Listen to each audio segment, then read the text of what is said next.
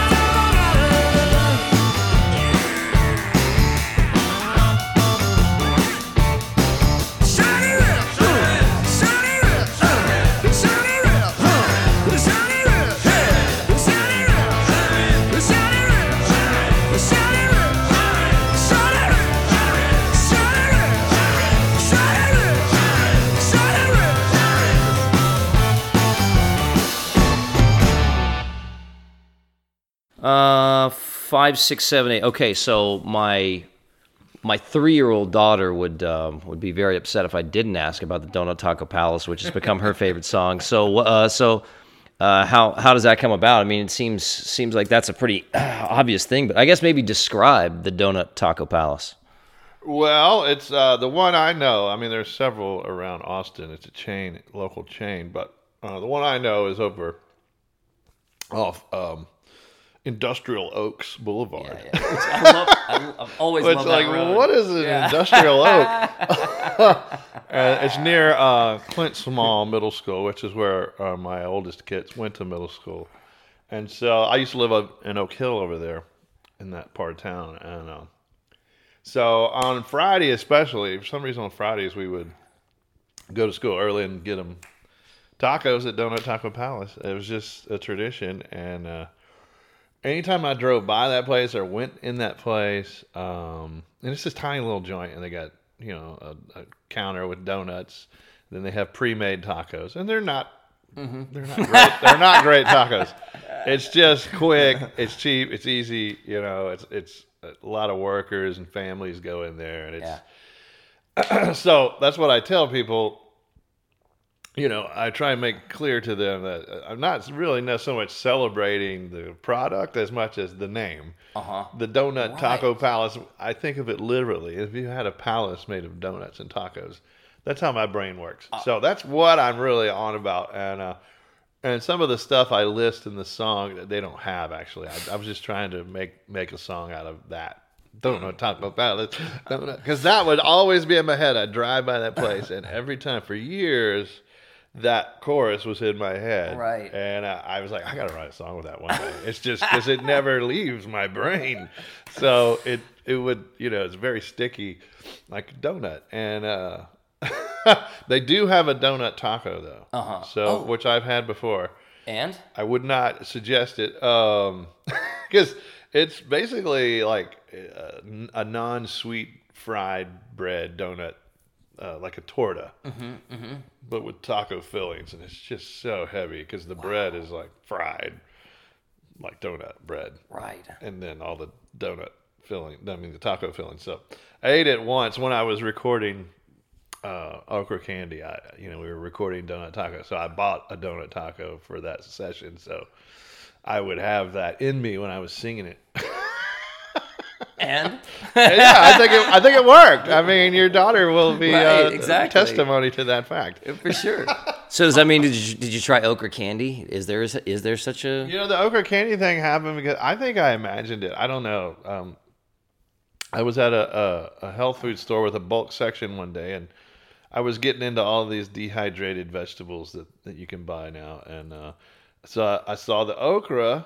It was dehydrated okra, and I swear it said okra candy on there, and I bought it, and I liked it, and I went back for it the next time, and it just said okra chips. So, and I asked one of the team members there, did they ever say okra candy? And he's like, no, man, no, that's always said okra chips, dude. But I'm gonna call the record okra candy anyway, right? Right, yeah. So I guess I imagined it. Maybe I saw okra chips and I just thought candy because those are related. So it seems to be not to read too much into one song about one restaurant, but safe to say that you don't like abiding by musical rules or can live without them. Is that safe enough? Which seems like you can make music and write a song and do anything about anything, right? Absolutely. Yeah. I know.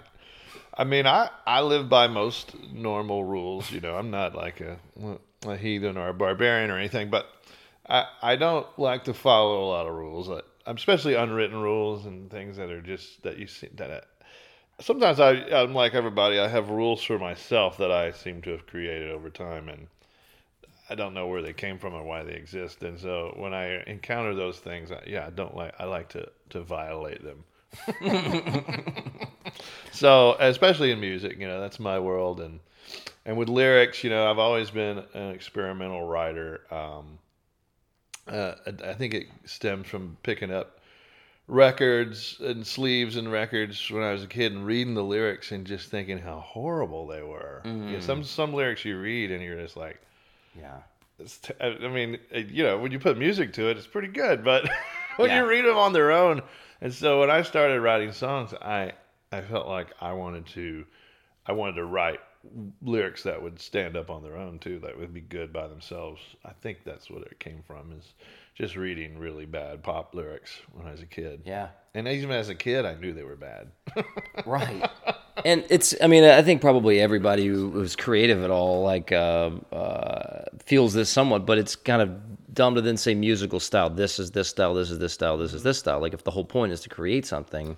I know everybody says that, but it seems like it's a harder thing to execute maybe to than it is to just talk about. Oh, and I don't think about. I mean, I'm a fan of music, so I understand styles, and I love certain styles of music. But for myself, I it's one of my most hated things is people ask you what kind of music you play. You're like, music. I mean, what other kind of music is there? Is music. So I understand where they're coming from. Like, if I played jazz, then I could say I played jazz. Right. And there are things I do, I think, that are jazzy. You know, they have jazz elements to it. I mean, I improvise all the time live, and I work on rhythmic phrasing, singing, and I play off of that all the time. I change that, and that comes from a jazz sort of mentality. But I mean, for me, I'm a fan of all music, and I mean, there are certain musics I love the most. Most of it is American roots music. So I like to incorporate all that stuff in there. You know? I've always thought maybe I would one day be in a country music cover band. Just play like 70s and early 80s country music. But I don't really think I could do that and stay sane. But I dream about it sometimes. So I talked to Hey Bell about singing for them sometime. I might go down there one Sunday and sing a song with them. That'd be fun. I do love that era of country music so much. What do you think the one song would be? What's your dream country song? Oh, it would have to be probably a Conway Twitty song. I don't know if it'd be, Linda. I'm lying here with Linda on my mind, or something like that. I mean, probably a Conway Twitty song or a Gary Stewart song. That stuff is great. But I love the cheesy stuff too. Like I love T.G. Shepherd and what's his ass? Earl Thomas Conley. There's some early 80s stuff. I love that. Yeah. It's so sappy. Right. I know what it is, but I love it. Yeah, you're right. And we're in the same boat because sometimes people are like, what do you not like about this version? I don't like this, I don't like this. But wait, does this have layers of keyboards and background singers? Yeah, but it's still there. Yeah, it's. I passed the Gentleman Jim Reeves Memorial in Northeast Texas the other day. That was a trip. Put me on Jim Reeves. So with Shiny Ribs and speaking of musical genres and all that, you seem like you've got like a pretty big grab bag of stuff with this band as far as horns and background singers and whatever kind of you want to do. Is that the idea, to just be able to do kind of whatever strikes, either for records or performances, or? Yeah, I mean, that's the idea. Now, I mean, I certainly didn't set out with that idea. It turned into that. It became that just by happenstance, really. But now that we exist as a group, I mean, I have all these elements, and the people that are in the band are all professionals, great musicians who are incredibly versatile on their instruments, and so I really can do anything, and that sometimes I have to check myself because I could go off into like obscurity and just become obsessed with myself and the weirdest, coolest, stuff that I want to do. But I mean, I know I got to keep it palatable. So, so I think in my early days in the Gourds, my songwriting kind of went off on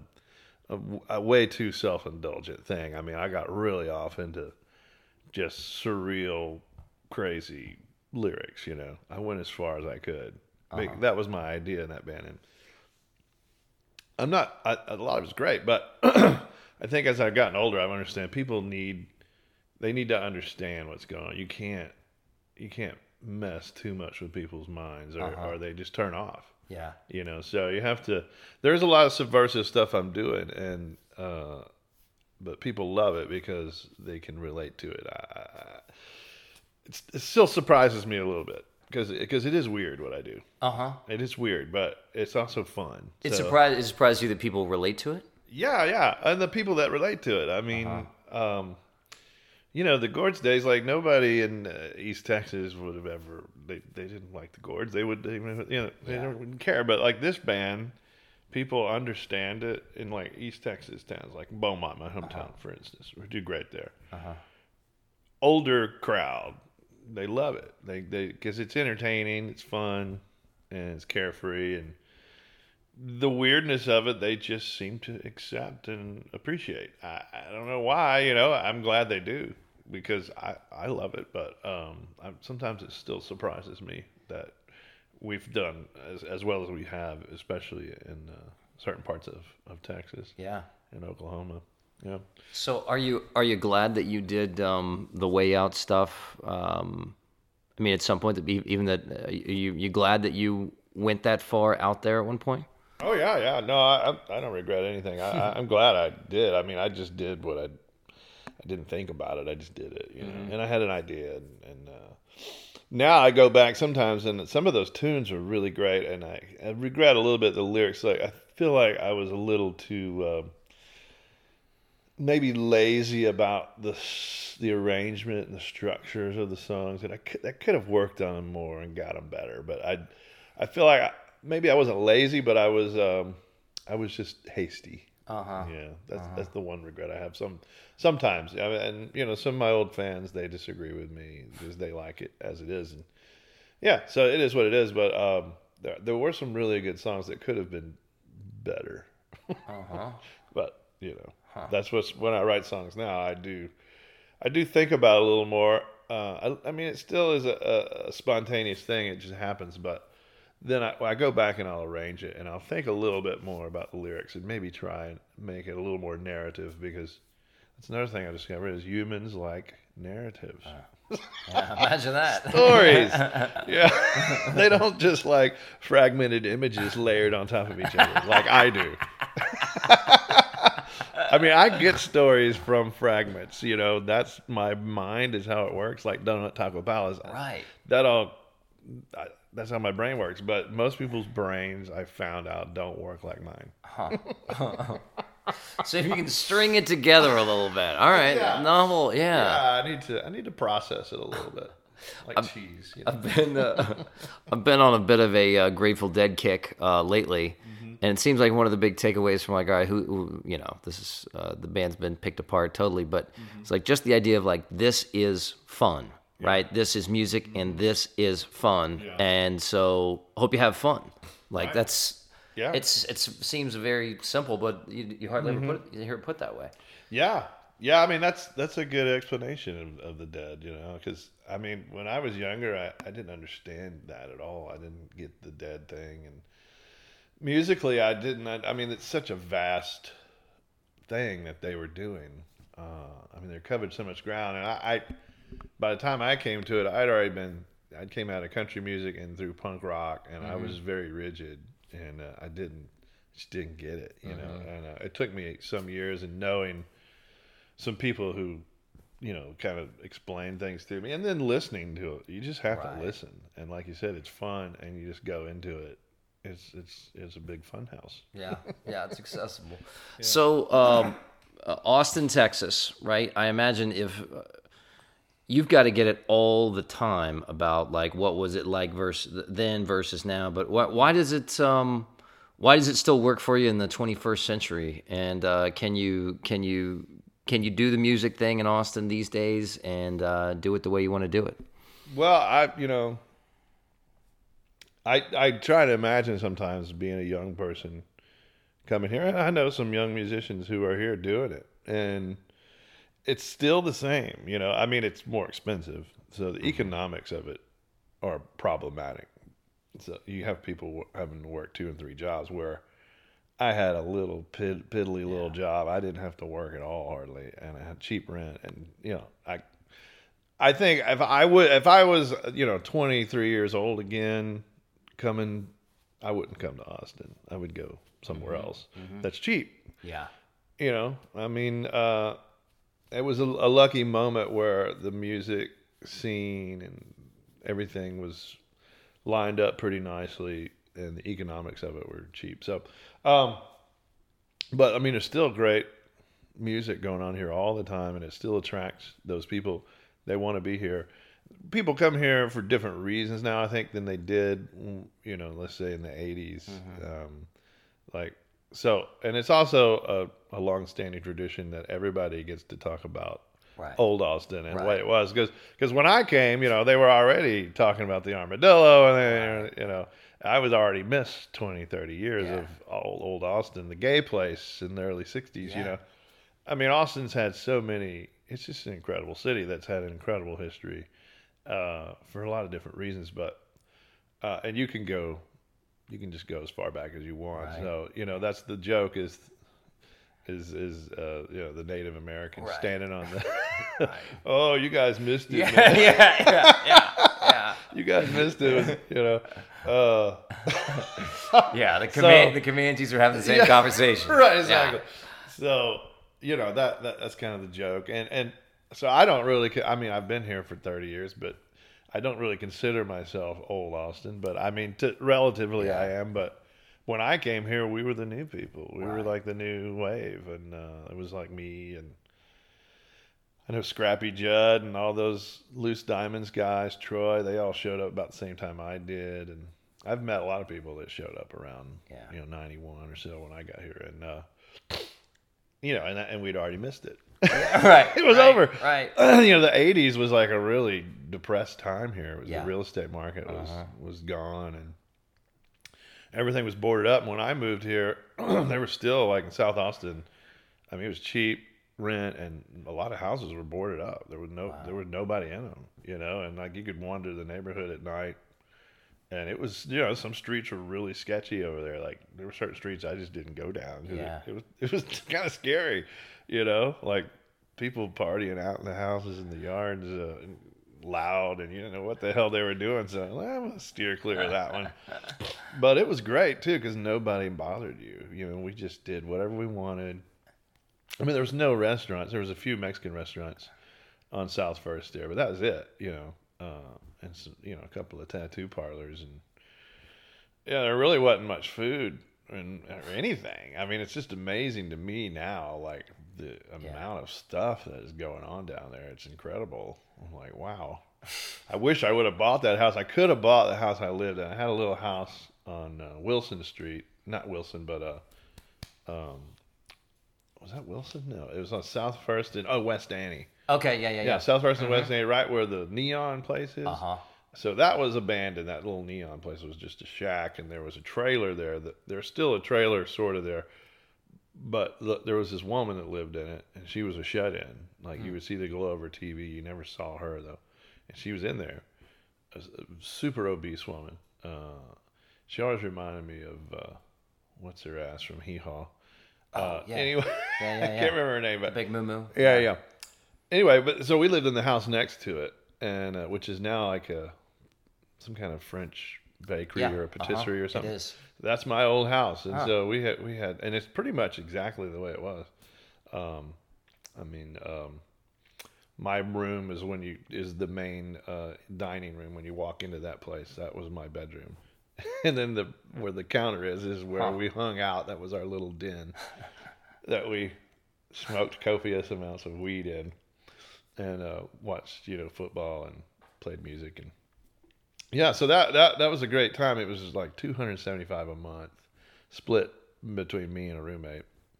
So you didn't have to work, and you could do anything you wanted. And I worked at a bookstore. Didn't make much money, but I didn't have to work that much, and I didn't need much money, and then I could play music the rest of the time. It was a pretty ideal existence. Nowadays, I don't know. You can't really do that now. So, but I think the thing about Austin that what I was getting to is that it's still the same. If you're good, the city will reward you. People talk. It's still word of mouth is strong here, even with food, with music, with anything. People talk. And it's still a close knit community actually, and people are a lot of people are of a like mind. And I think it's just attracted those kind of people, and it's continued to do that. There's a lot more money here, but I think a lot of the money that comes here is cool people with money. Yeah. So I mean, people will probably disagree with me on that, but that's kind of my feeling, and it's treated me well. I've been successful here, and I can't say anything too bad about it, except people drive like shit. which I don't know when that happened. I mean, all Texans drive, not all Texans, but a lot of Texans drive like shit now. And you can't blame it on anybody, but it just happened. Like somewhere in the early 2000s, people got more aggressive. Maybe it's just a population thing that you get a certain number of people and then people become crazy. And But it's real. Yeah, it's real. I mean, all over Texas. I mean, Oklahoma's like that. People drive super aggressive. Louisiana, but I lived in this area my whole life, and people used to not drive like that. I mean, I was taught how to drive, and I'm not saying I'm a great driver, but, you know, I mean, I'm questionable, but, but I mean, the basic courtesies, you know, like the passing lane courtesies is really the biggest problem, is like slower traffic to the right, especially on interstates. You know, that's what you're supposed to do. You use that lane to pass. And then you get over it, you know.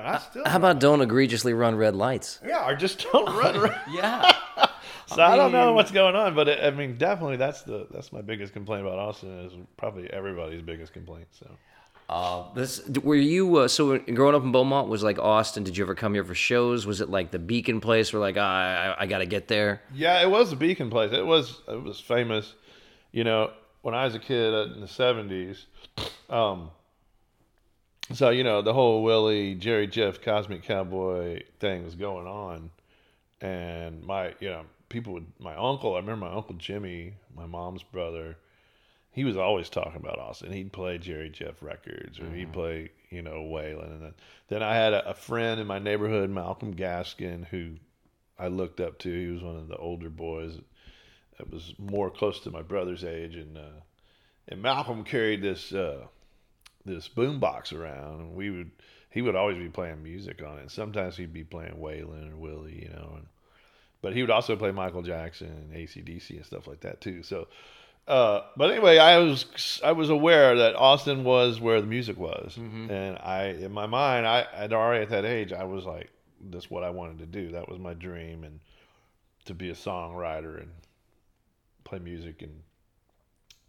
And I remember my brother would come here for track meets. He was a track guy, and so they would do the Texas relays every year, and he came here for track meets, and he would always come back talking about how cool it was, you know.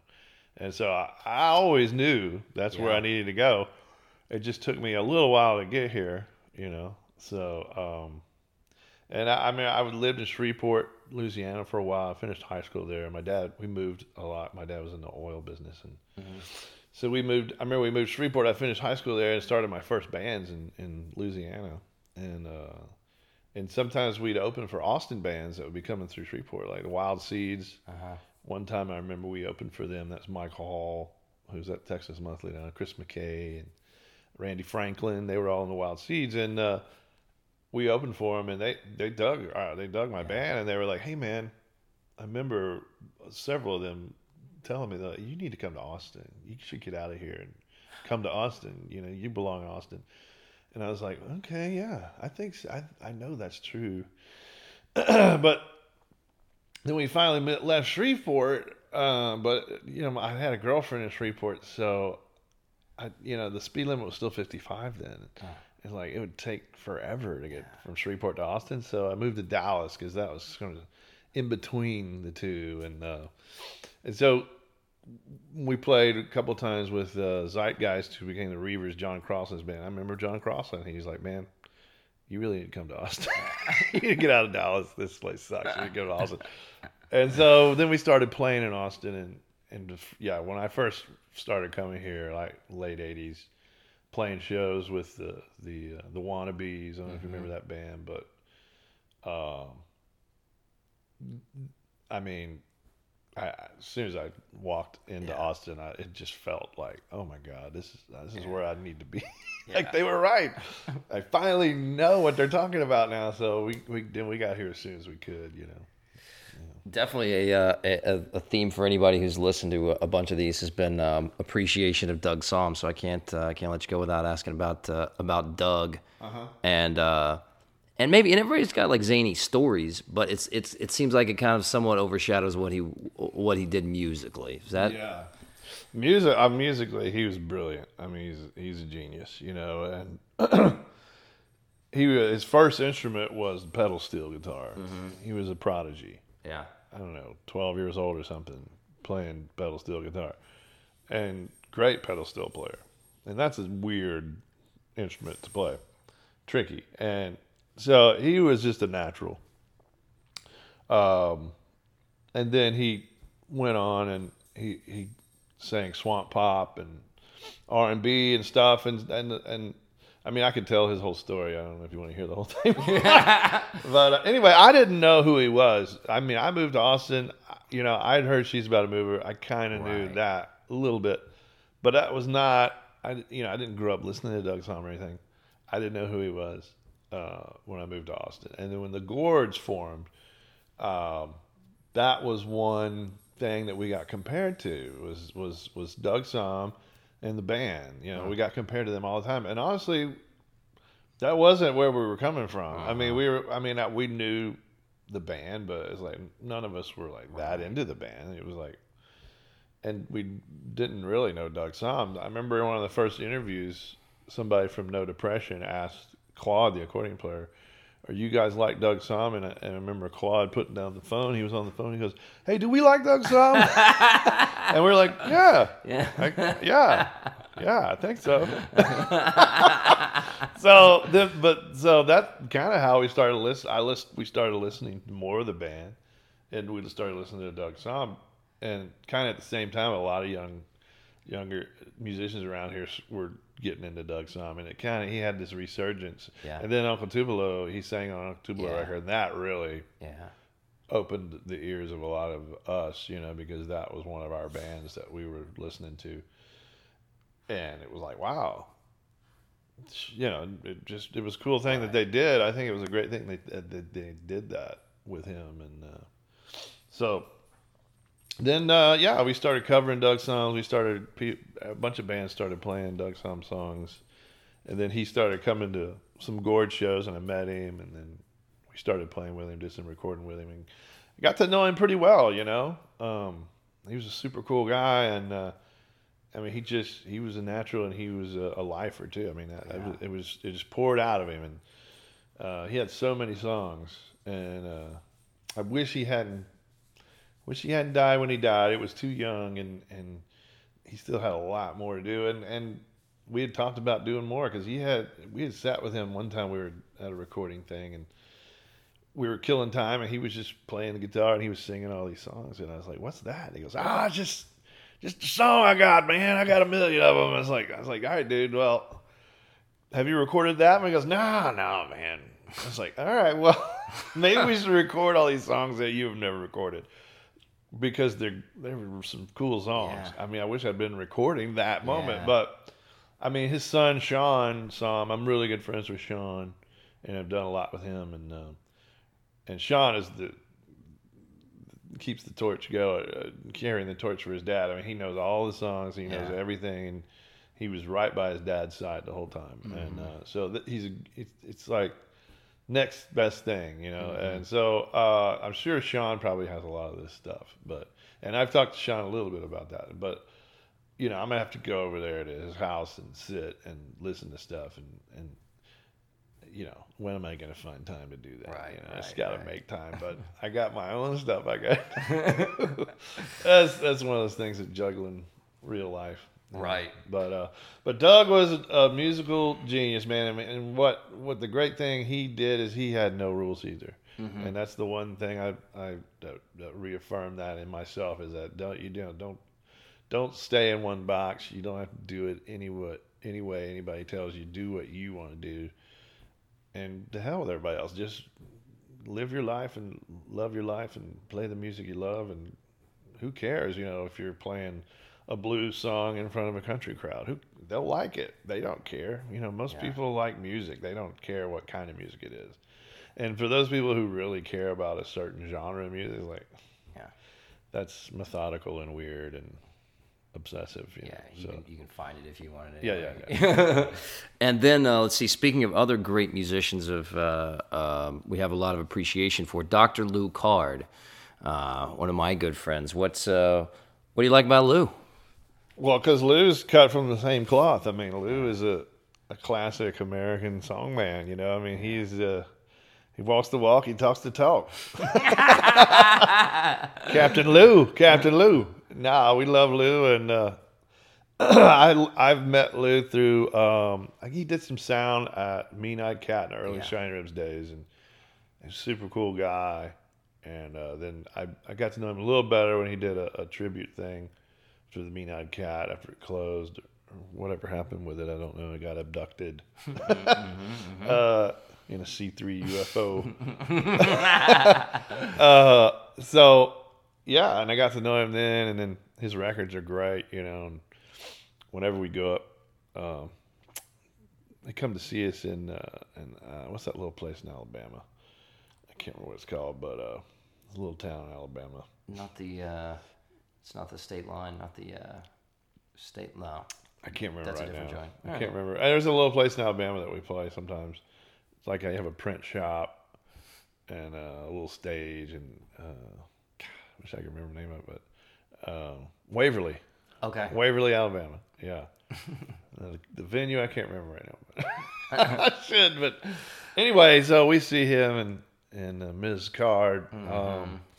Sometime when we play around there, they'll come out and Sweet. and see us. Yeah, it's always good to see him. And I follow him on Instagram and keeping track of Lou. I know one day he's gonna hit the big time, man. Amen. Yeah. Amen. It's just a matter of time. Sweet. Kevin, thanks. Appreciate it. Sure, man. Sure. Thank you.